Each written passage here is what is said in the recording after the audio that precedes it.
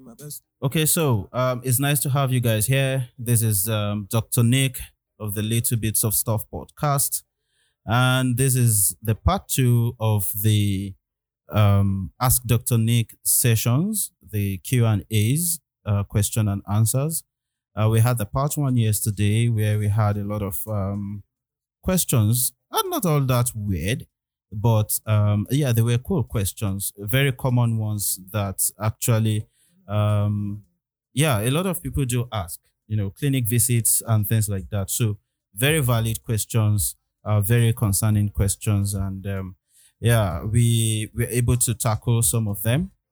And so today we'll be moving on with the rest of the questions and see how far we can get. Um, it should not be up to an hour long, 30 minutes max. So I'll try to move along as quick as possible. I'll try to be fast as much as possible. So if you get lost along the way, just signify in the comment section. And yeah, I'm also recording this as a podcast episode. So you will see me looking, in this direction a lot of times because I have to also monitor my equipment and software and everything like that. So yeah, please bear with me with that. So this is the Facebook live session of the show, and the podcast episode or the podcast version that we did yesterday, it's already online, and you know where to get it at www.littlebitsofstuffpodcast, little bits of stuff with Nick .com/podcasts. So again, it's www.littlebitsofstuffwithnick.com/podcast. You'll see all the podcasts over there, so you can binge on it whenever you want. And I'm also going to upload this on the website when it's done as a podcast episode. That's just the audio. And you should be able to get this by tomorrow morning, latest 9 a.m. So I'm your host once again, Dr. Nick, and let's get this show running. So the first question here, let's see what we have. So this person says, hi. So I'm the type of person that when I eat beans or vegetable, I purge. Didn't realize until I started understanding my body system. It kind of got worse along the line that practically everything purges me. From pure water that I'm probably not used to food with too much spices, etc. Most times I purge every week, once or twice. The second to the last time I purged was 2 weeks ago, and flagyl, flagyl ceased to work until I used ORS. Still purged last week, but I couldn't figure out the cause. So I wouldn't say this is so common, but in fact, it's not really that common at all. We rarely see cases like this back at work. And yeah, so she purges every now and then. It's it can have a variety of causes, and for this particular case, it's such limited information, but there are a lot of reasonings. There are a lot of causes that I can think of. First of all, one, this person may just have a sensitive bowel. Again, sorry I didn't mention that. We won't be mentioning names here. And so I'll just read out the questions. I could use it he or she. Doesn't mean the person is a he or she. So yeah, that's how we roll. So this person definitely has most likely a sensitive bowel. May have a medical condition, irritable bowel syndrome. But I'm not saying this person has any of this. What I'm saying is this. This individual may be sensitive to a whole lot of things, just like you're allergic to things. It's possible that this person has some allergies before, has some intolerance to different kinds of meals, And so, how I would approach this is for this person to actually check out which foods actually purge them the most and start from there. And then try to avoid these foods for a while. And then from there, move on to actually trying to get to the bottom, the root of all this. And doing that involves visiting your doctor, of course. And you get examined, a good history taken from you, examined, and some tests for you to do. But really, this just may be some sensitive bowel. This may just also be a medical condition.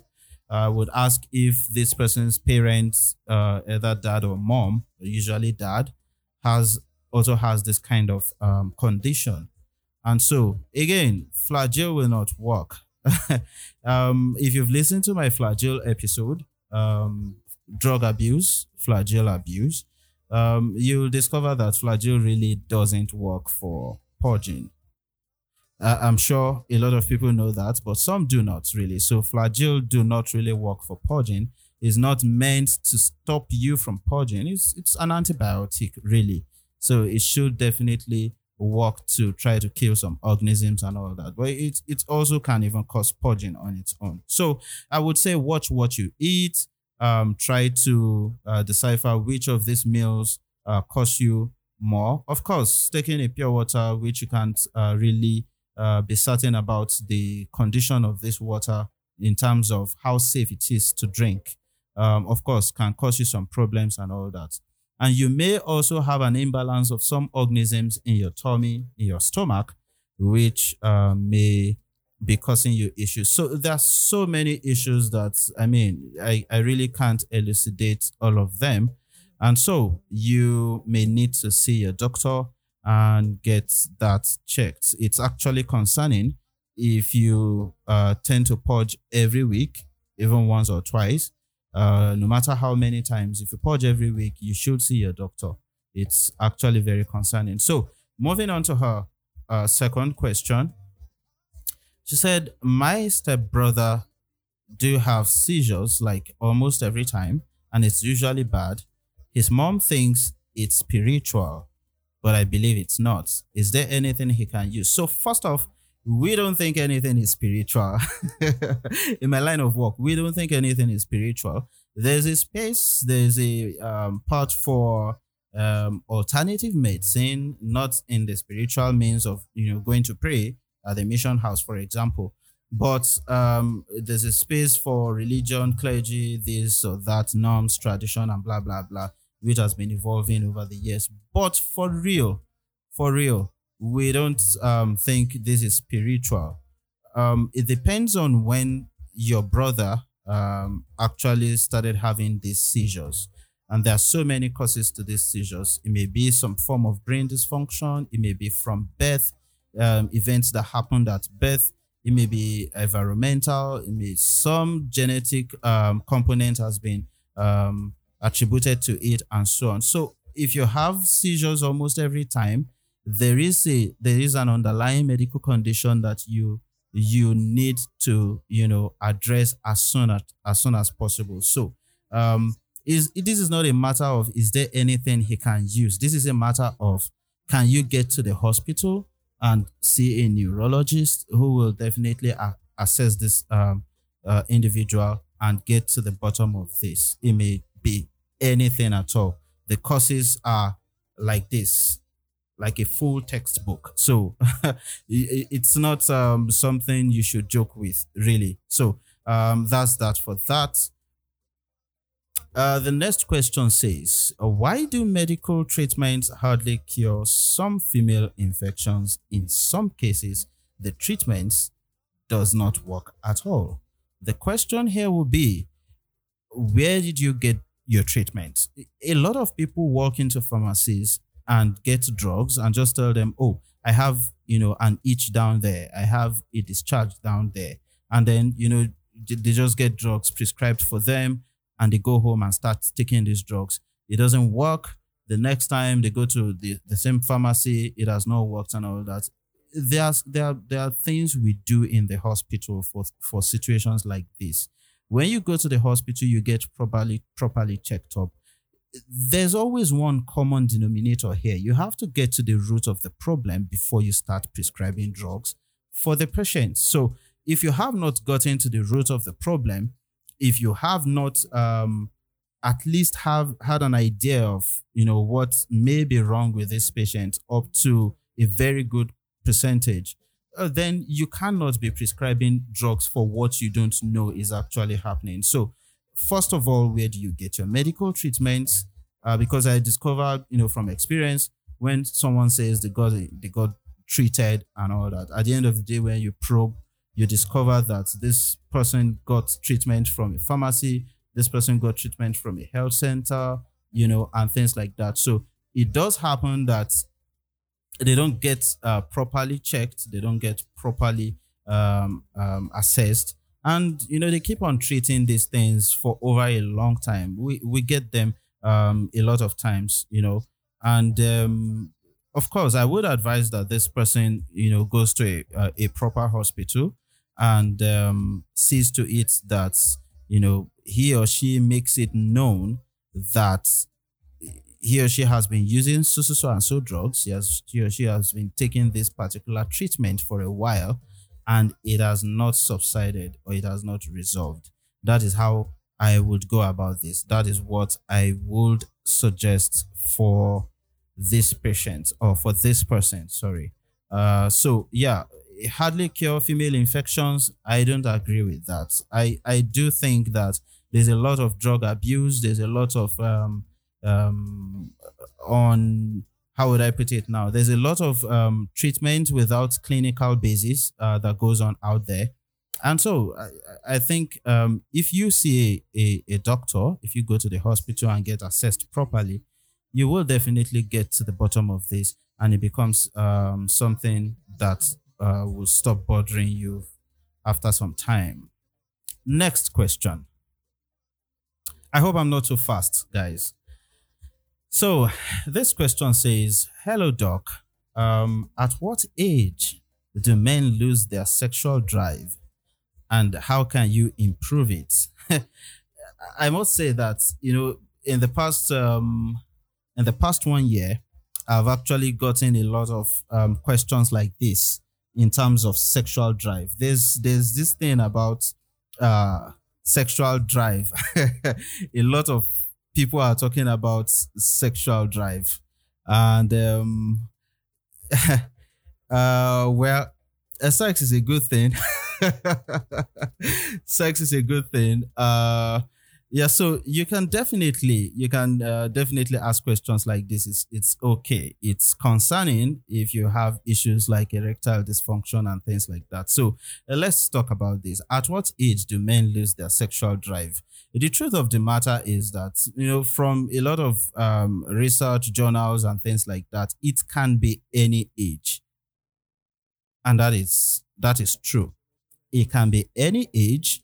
There's just a greater proportion of a certain age that can actually, experience this a lot of times. And, of course, as men age, you also tend to have more risks, or you tend towards, having a reduced sexual drive as compared to a 30-year-old or a 20-year-old guy, for example. So the major hormone for sex drive is the testosterone, and it decreases every year. It decreases as you age. So at some point, you would, have such a low, testosterone that you may not really be able to perform as much as you did while you were younger. So there are several factors, that can, cause this. And again, apart from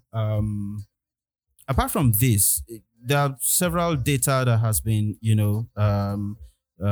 churned out over the years about how many percent of people actually do have sexual dysfunction or erectile dysfunction at a particular age. And some people has, just talked about 25% of people under the age of 40 have erectile dysfunction.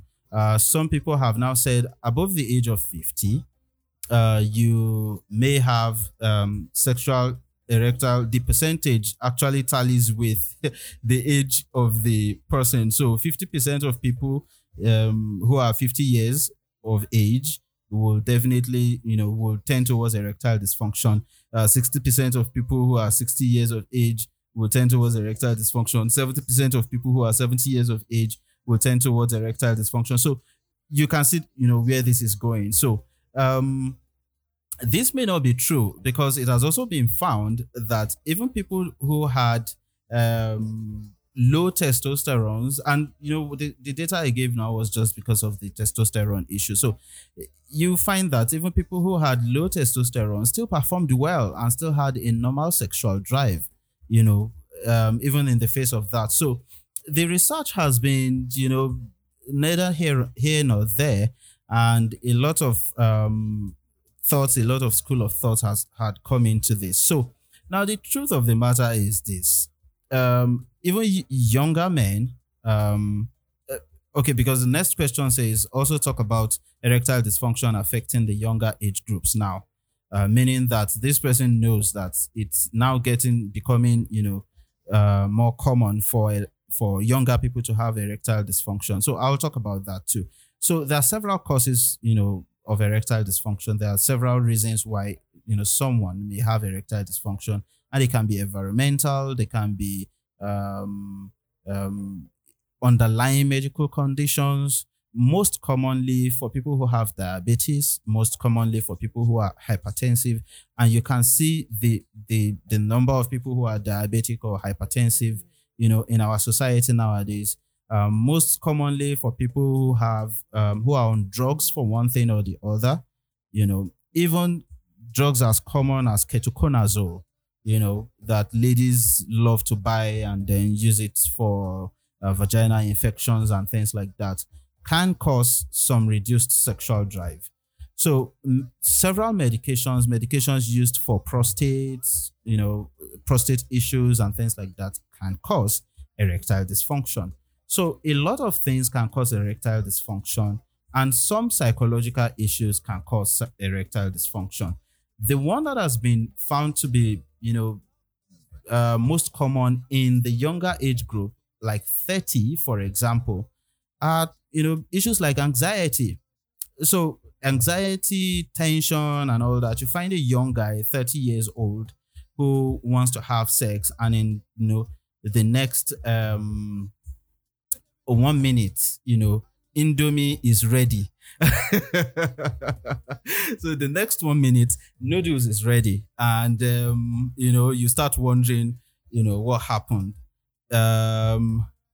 Igolo is saying, what medicine did you just mention? Did that touch you? I said ketoconazole. Ketoconazole is one of the antifungal medicines or creams so that people use. So it can be tablets or creams and things like that. So yeah, so moving on. So I was talking about a younger age group now having erectile dysfunction. So you can have a younger man who is anxious about having sex. Either ego has been bruised somewhere, either he's anxious about the sex or tensed about the sex and things like that. These people tend to have erectile dysfunction more if they've had some psychological problems from birth, if they've had some trauma and anxiety problems like we talked about yesterday from birth. These are some of the common reasons why younger people nowadays are having erectile dysfunction, more than before. Again, substance abuse, alcohol, stress, either from home or from work, are one of the major reasons also why people are having erectile dysfunctions at a younger age more than before. The pressure is on guys, man. The streets are not smiling, for guys, no matter how much you look at what women think. But I mean, the streets are not smiling. So emotional disturbances from home, from work, the girlfriend giving him issues is enough to cause some erectile dysfunction. Anyway, let's move on from that. So yeah, that's why some younger men are having erectile dysfunction nowadays. And again, who says younger men cannot have what do you call it, cardiovascular disorders, or who says younger men cannot have these underlying medical conditions? Gone are the days when we talk about medical conditions like hypertension and diabetes occurring at the older age groups. Now, not too long ago, we have I heard of someone who was just 30 something, who died from stroke, and things like that. So these things do happen. Diabetes, hypertension, and things like that, happens um, frequently more at younger age groups now. And of course, like I mentioned, substance abuse, cocaine, marijuana, Colorado, SK, and different things like that. It does cause erectile dysfunction. So that age group is also susceptible to having erectile dysfunction. So to improve it, get going with doing away with a lot of these things that I mentioned. Try to reduce your stress level, have a good sleep some more, reduce your alcohol intake, avoid tobacco smoking, even of course, I know a lot of people must be talking about shisha now. Don't smoke shisha. Don't take shisha. It's still part of what we are talking about. Okay. If it has to do with smoke, so don't do it. You can also try to eat a healthier meal. Okay, a lot of vitamins are needed, for these functions, and things like that. So that is what I would advise. Apart from visiting your doctor, hormonal imbalances cannot run away from this issue. It's part of what is going to cause this issue too, even in the younger age groups. So you may want to see your doctor if it is concerning, if it has some detrimental issues and is affecting your functionality. So that is what I will advise. Okay, moving on. Siphon says, "Why the girlfriend?" Of course, don't even let me start on that now. So, next question says, "My previous period was on the 27th of April, though my flow is for 5 days, but this latest for 3 days, and it was not heavy, like scanty. Now again, this month, I'm having the same issue, and this came earlier than expected. It came on 22nd. So the question is, why the change of date and irregular? Okay, so irregular period, how can I calculate my fertile period / ovulation? So irregular periods, how to calculate fertile period or ovulation. So irregular periods, normal periods should be between 24 to 35 days, if I can remember so well. If you're having irregular periods, things like it came this month, it didn't come next month, or it came, at shorter periods, and things like that, that can be termed as irregular. Okay. So if you have irregular periods, again, there are several causes for that. For the ladies in the house, you can remember when your period started, when you just started menstruating. It doesn't come every month. Most of the time, a higher percentage of ladies have this swinging periods, that comes the first month. If this happened to you, you can signify. Comes the first month and then doesn't come the second or third month, and then comes the fifth month and all that before it then gets, settled and everything spreads out nicely. Again, the extremes of age. When you get into the premenopausal period, it starts behaving like that too. You have these irregular periods, and then later on goes away. If you have hormonal imbalances, either from several causes, medical conditions, and so on, even emotional, you can have changes in your periods, and you may start seeing fluctuations and things like that. In fact, if you change an environment, if you change a diet, and things like that, you may start having irregular periods. So again, well, I'm not seeing this person in front of me, so I can't ask so many questions about this. This question just came in like that. And so, what I would say is this: if you have irregular periods that are concerning, when I say concerning, usually anything greater than 6 months, you have these irregular periods, or you've not even had a period at all. Of course, you have to check that out, because you may just be pregnant if you're sexually active. So if you've not even have periods at all for a period of 6 months, or it has been irregular for that long too, of course you need to check it out. You need to visit your doctor, and then they'll, again, the normal process: take history, examine you, and then run some tests. Because we discussed this yesterday, there are a whole lot of several things that can happen for you to have irregular periods, ranging from medical conditions and all the other things I talked about before. So, how to calculate your fertile period of ovulation? I think someone wants to get pregnant here. Okay, so your menstrual cycle, if we want to start from there, how do I put this now? So the first day of your menstrual cycle to the first day of the beginning of the next. Okay, if I want to put it this way, the first day you started bleeding, that your period starts, to the second day. Hold on, a lot of yours. You can add them at any point. Okay, does any one of you, Idara or Gozie Asogwa, want to join? I can see it looks like you signified you wanted to join. Okay, so Busaya said, wants to know how not to get pregnant. Okay, so, well, people like that would ask for safe period instead. So let's just move on. Okay, so now, the first day of your menstrual period, that is when you start seeing the bleeding, to the first day of the next one is actually your menstrual cycle. That's the period itself. Okay, so Goziem wants to join. Bringing her to the camera now. Let's see if she would accept.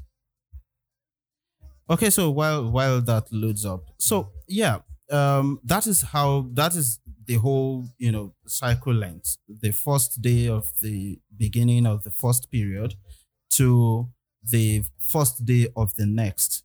Now, when you have the first day of the next, the whole thing is your period. Okay, so if you subtract 14 days from the next day, from the end of that period, that's your ovulation essentially. So again, if you have a 28 days cycle, for example, then it means that your ovulation may just be on the 14th day.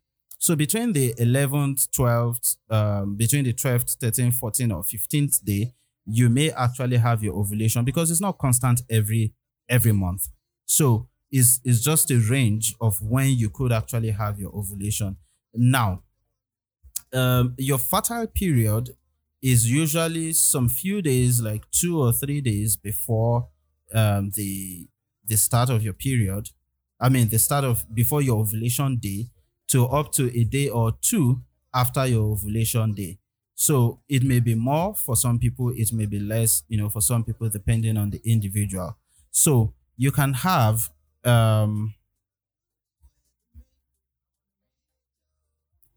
So you can have 2 to 3 days before and 2 to 3 days after for your ovulation period. For your fertile period, sorry, if you want to calculate it like that. So I'll start from beginning again. So now you have your period length, you've calculated it. You subtract 14 days from the end of the period. That's most likely where your ovulation is. And then you have what do you call it? Your 14th day, of your cycle, being the ovulation day. So I said some 2 or 3 days before that, and some 2 days or so after that may just be your fertile window. And now the reason that is because um one, your ovulation day may be any of these.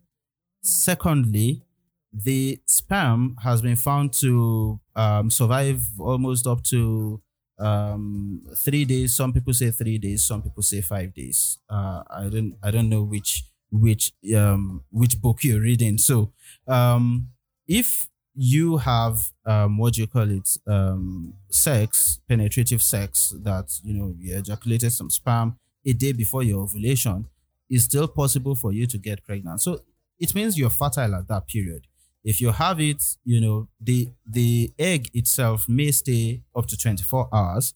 So if you had it a day before, I mean, if you have sex a day after your ovulation, it's still possible, for you to get pregnant. So that is just that about the fertile period. If you don't understand it yet, still just signify in the comment section. I'll take it again after a while. So that is how you calculate that. The next question here says, one is a list actually. One, my menses don't come regularly. Sometimes it comes late, 8 to 10 days. Yeah, we've sorted that out just a moment ago. I don't have sex urge again. I tried masturbating, even video sex with a friend. I watched Blue Film, still not working. Again, we talked about that, just a moment ago. So that's just about the sex drive. So we've talked about it yesterday. We talked about it today. Reasons why you may be having a decreased sex drive and things like that. Can I try sex toy? I don't know. I really don't have an answer for that one. It depends on your orientation, really. That's just what I'd say. It depends on your orientation. I can't advise you medically to go the way of a sex toy. And then I get angry with myself. I get tired easily. Those are the next questions. Okay, so I asked to clarify and said any small housework I don't tire, even if not cooking. Yeah. So of course this may just be some mood issues which you need to sort out. If you need therapy, you can signify. I can connect you to someone who will give you some therapy. But aside from that, I may not be able to help here. So the next question, so that we can move on, says, is there any negative effects on baby when pregnant women sleep on their back? Is there any negative effect on baby when pregnant women sleep on their back? So yes, it's not advisable for pregnant women to sleep on their backs. One, it disrupts the blood supply to the mother, disrupts the blood supply to the baby. Okay, so what happens is this: there's a very big blood vessel just a little bit to the right of your spine at your back. So that blood takes blood from your body, most places in your body, all the way to your heart, which is then pumped out back through to the body again. So if you lie on your back, especially when you're heavily pregnant, the baby tends to lie directly central, and then presses on that big blood vessel. Okay. Juliet says it appears there are more women with menstrual issues than those without. Maybe I should I should do a research into that. Okay, so yeah, as we were saying, this blood vessel that the big blood vessel that takes blood back to your heart that the baby lies on, disrupts blood flow back to the body. To the heart. So in that way, you have less blood, pumped to back to the body, and essentially the fetus or the baby and even the mother gets less than what the mother is supposed to get. So that is why we advise when you come to the hospital that you should try to lie on your side. Now, whether it's the left or it's the right, trust me, a lot of people are debating this, but the common knowledge is to lie on your left side when you're pregnant, especially heavily pregnant, meaning as the pregnancy progresses, like talk about the 6th month and above and all that. So you don't want to lie on your back because it will disrupt how the blood supply to both the baby and the mother functions effectively. So that is the answer to that. So don't lie on your back, please. There's this pain. The next question now. There's this pain pregnant women feel in lap joints close to the vagina. What causes it? I don't know if we have any pregnant women in the house. I think they say 1 in 5 pregnant women experience this. I know a lot of pregnant women experience this actually. So it's there's a name for it. It's a symphysis pubis dysfunction. Yeah, it's called a symphysis pubis dysfunction. I don't want to bore you with the big names here, but what essentially happens is this: as the pregnancy progresses, your body releases a particular type of hormone, a particular type of substance that relaxes your joints, especially at the pelvic region, towards your waist. It relaxes those joints so that it prepares effectively for the coming of the baby, just like the coming of our Lord Jesus Christ. So, so it prepares effectively, for the coming of the baby, for an easy birth, an easy delivery, so that the baby can pass through without issues, so that everything can expand. So if you have something like this that the baby is supposed to come out from, you tend to have some laxity so that the baby can actually navigate effectively, and everything is not just rigid. The pelvic bone is not just rigid. So it can happen at the front where we have the symphyseal pubis diastasis. It can happen at the back. And so that's why pregnant women complain of back pain. And that's why some complain of pain near the vagina. They can even complain of pain towards their thighs or their inner thighs, and so on and so forth. You can complain of pain at the lower tummy region and so on. So it's just because of this hormone that is released that helps to relax. So it's trying to do something good, but at the same time, it's also detrimental in the sense that you tend to have pains in those joints and all that. So when you try to lift objects, when you try to get out of bed, when you try to stool low, when you try to get up, from a squatting position and things like that, you have this pain either at the back or in front, and this gets worrisome. But the truth of the matter is that it doesn't really have any serious issues with the baby. So your baby is fine, and you don't get any real detrimental effect on your baby. So what is advisable in this situation is, of course, again, as we always say, visit your doctor, but your doctor will most likely refer you also to a physiotherapist, because physiotherapy helps a lot in these situations. They can use some machines and so on to help you reduce pain and help you cope with this towards your pregnancy period and delivery. And they can also help you to, you can also get some prescriptions for some pain if it becomes bothersome. And these are just some of the, very subtle things that can be done to that, to alleviate the problem a little bit. But else, there's really no big deal with this. So the next question, and I hope the last on this list, so that we can round up for today. The next question says, how can a couple determine when to have sex to get a male child? The questions people ask. Oh, before that, so who produces the female gender?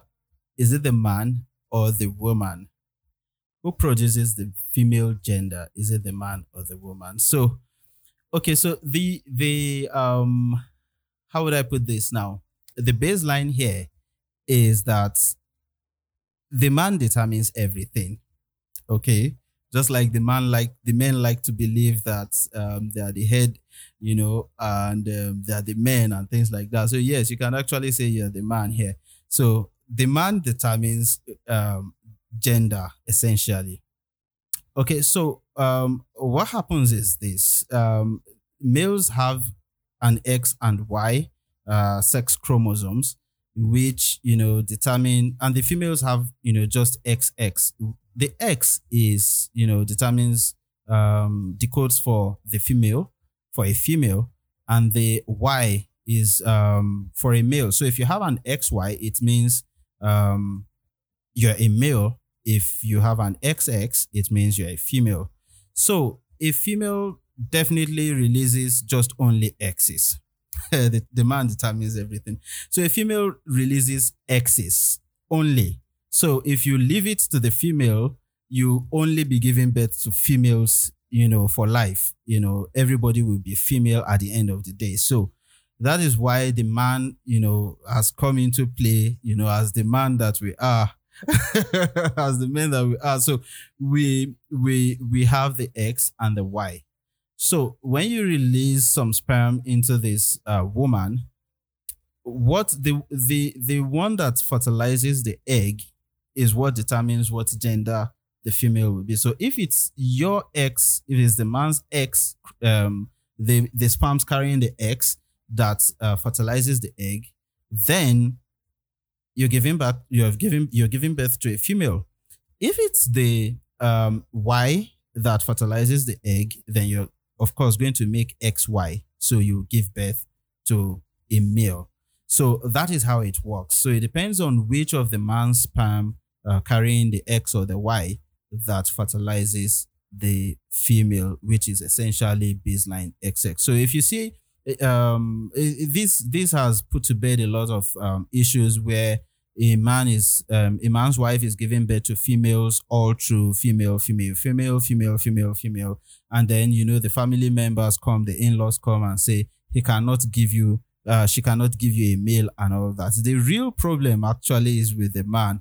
He is the one that cannot give himself is the one that cannot give himself a male child, because if he definitely gives only Y chromosomes, only Y sex stuff, he'll definitely get a male child. So well, that's on a lighter note anyway. So the next question to that is that how can a couple determine when to have sex to get a male child? I think almost like 50% of the questions I got was on sex. Why do you people like sex so much? Oh, good. Anyway, sorry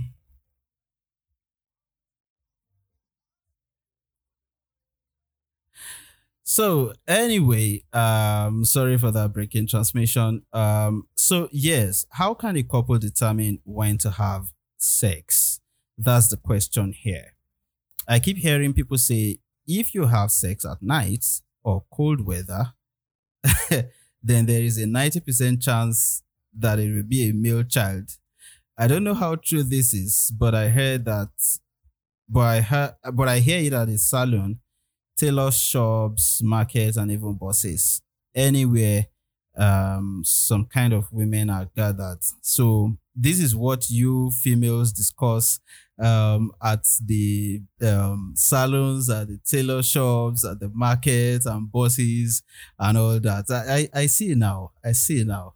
You see some females gather and you think they're actually doing something or discussing some business and all that. So you people are discussing how to have sex at night with cold weather so that you can have a male child. Oh God. Sifon says it's good to know that all of the problems we've been accused of causing, it is still the man that is the problem when it comes to the sex of the child. Besides says, waiting we do you, I beg. Okay, so yeah, it has not really been found to be that feasible to determine when to have a particular sex of a child. That is the truth. There are several myths about this. There's one that says if you allow the egg, wait for the sperm. If you allow the sperm, wait for the egg, and stuff like that. There's a particular researcher and a particular author that's talked about what they call the Shetu method. Let me see if I can leave it here.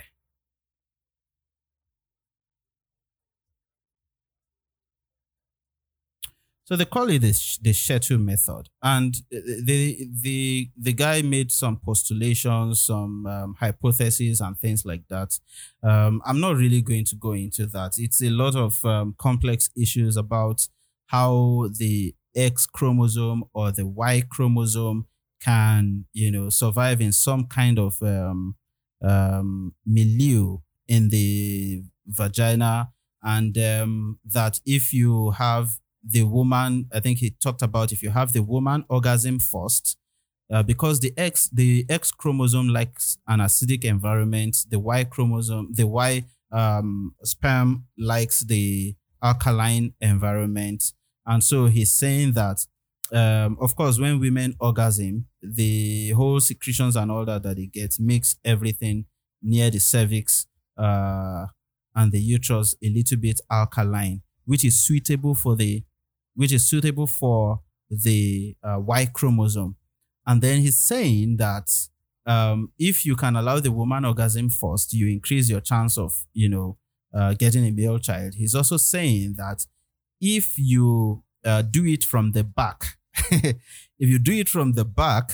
then because from the back you have a deeper penetration, and so you have a better chance of shooting your shots to nearer the cervix than if you just put it in the vagina, for them to swim on.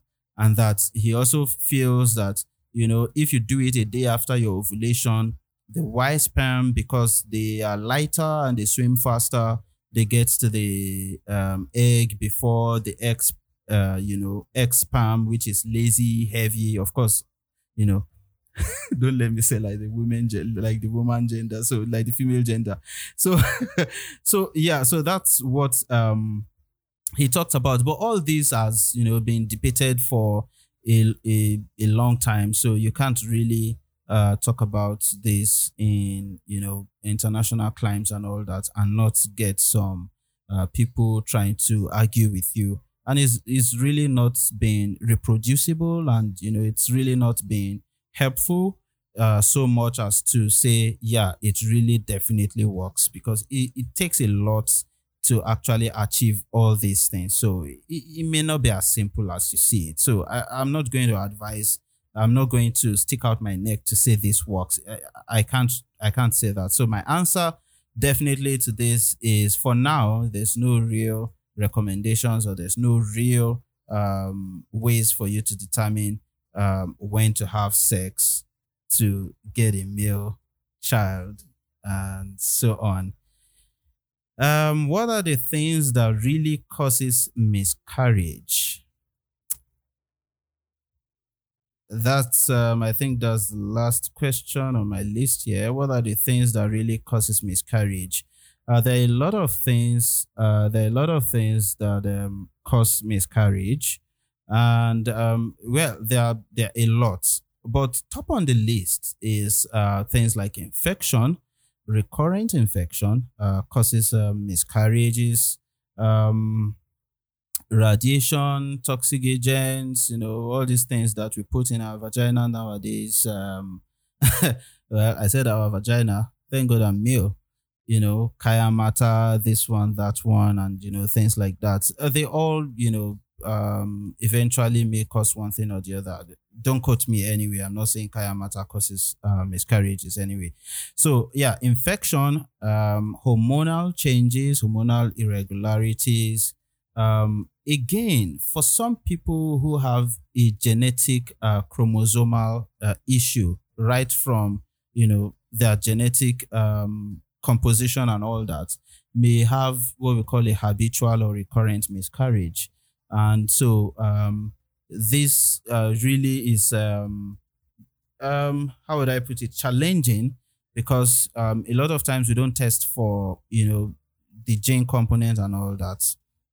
So it's kind of like an exclusion, like a diagnosis of exclusion nowadays, amongst different hospitals in this country. So if you have infection, hormonal imbalances, again, at an older age, it's much more difficult to get pregnant at an older age, talk about the 40s and so on, close to the menopause, than at a younger age. So yeah, that is there.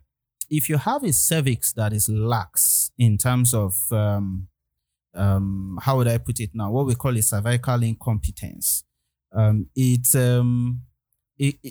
causes a situation whereby the vagina really cannot hold what do you call it, cannot hold a baby. Okay, so it just expels it. The cervix cannot hold the baby in the uterus. So any little pressure and all that, it just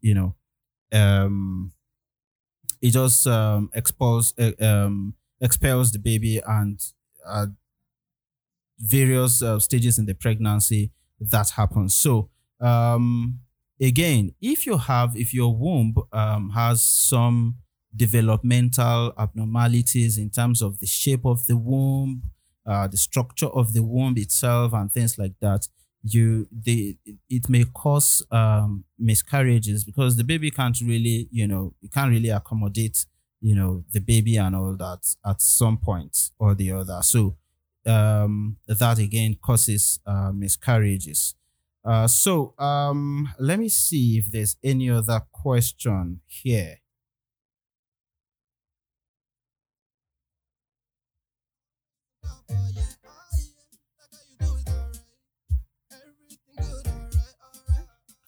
So what you can do is to share a link to this video. It will be available at the end of this live event, and then you can share it to your groups. You can share it to WhatsApp. You can share it anywhere, just to help others to get these answers. And then you don't know who may just need this. So yeah, it will be beneficial for some. So okay, Juliet says she can hear loud and clear. So yeah, if there's really no other questions, there's really no other clarifications, can we bring this to a close? So it's been a wonderful time with you guys. I've seen all your comments, and yeah, it's been a good show. We'll definitely do this sometime, which I'll announce on your pages. I'll announce on my page, announce on my personal Facebook accounts, and announce on WhatsApp, Instagram, and everywhere. So thanks for turning out today. Thanks for making this fun. Thanks for all the comments, all the questions that was sent in. Thanks for inviting your friends here. I really appreciate you guys. You guys make my day every day. So I wish you guys a very good night. I hope these questions and these answers really did help. And yeah, I'll see you guys on the next episode of the Little Bits of Stuff podcast. And please do not hesitate to go to my website, www.littlebitsofstuffwithnick.com/podcasts, to get a peek through all the podcasts that has been produced over time. So yeah, we call it a night, we call it a day, wherever you're watching this from. And thank you very much for coming. See you next episode. Bye.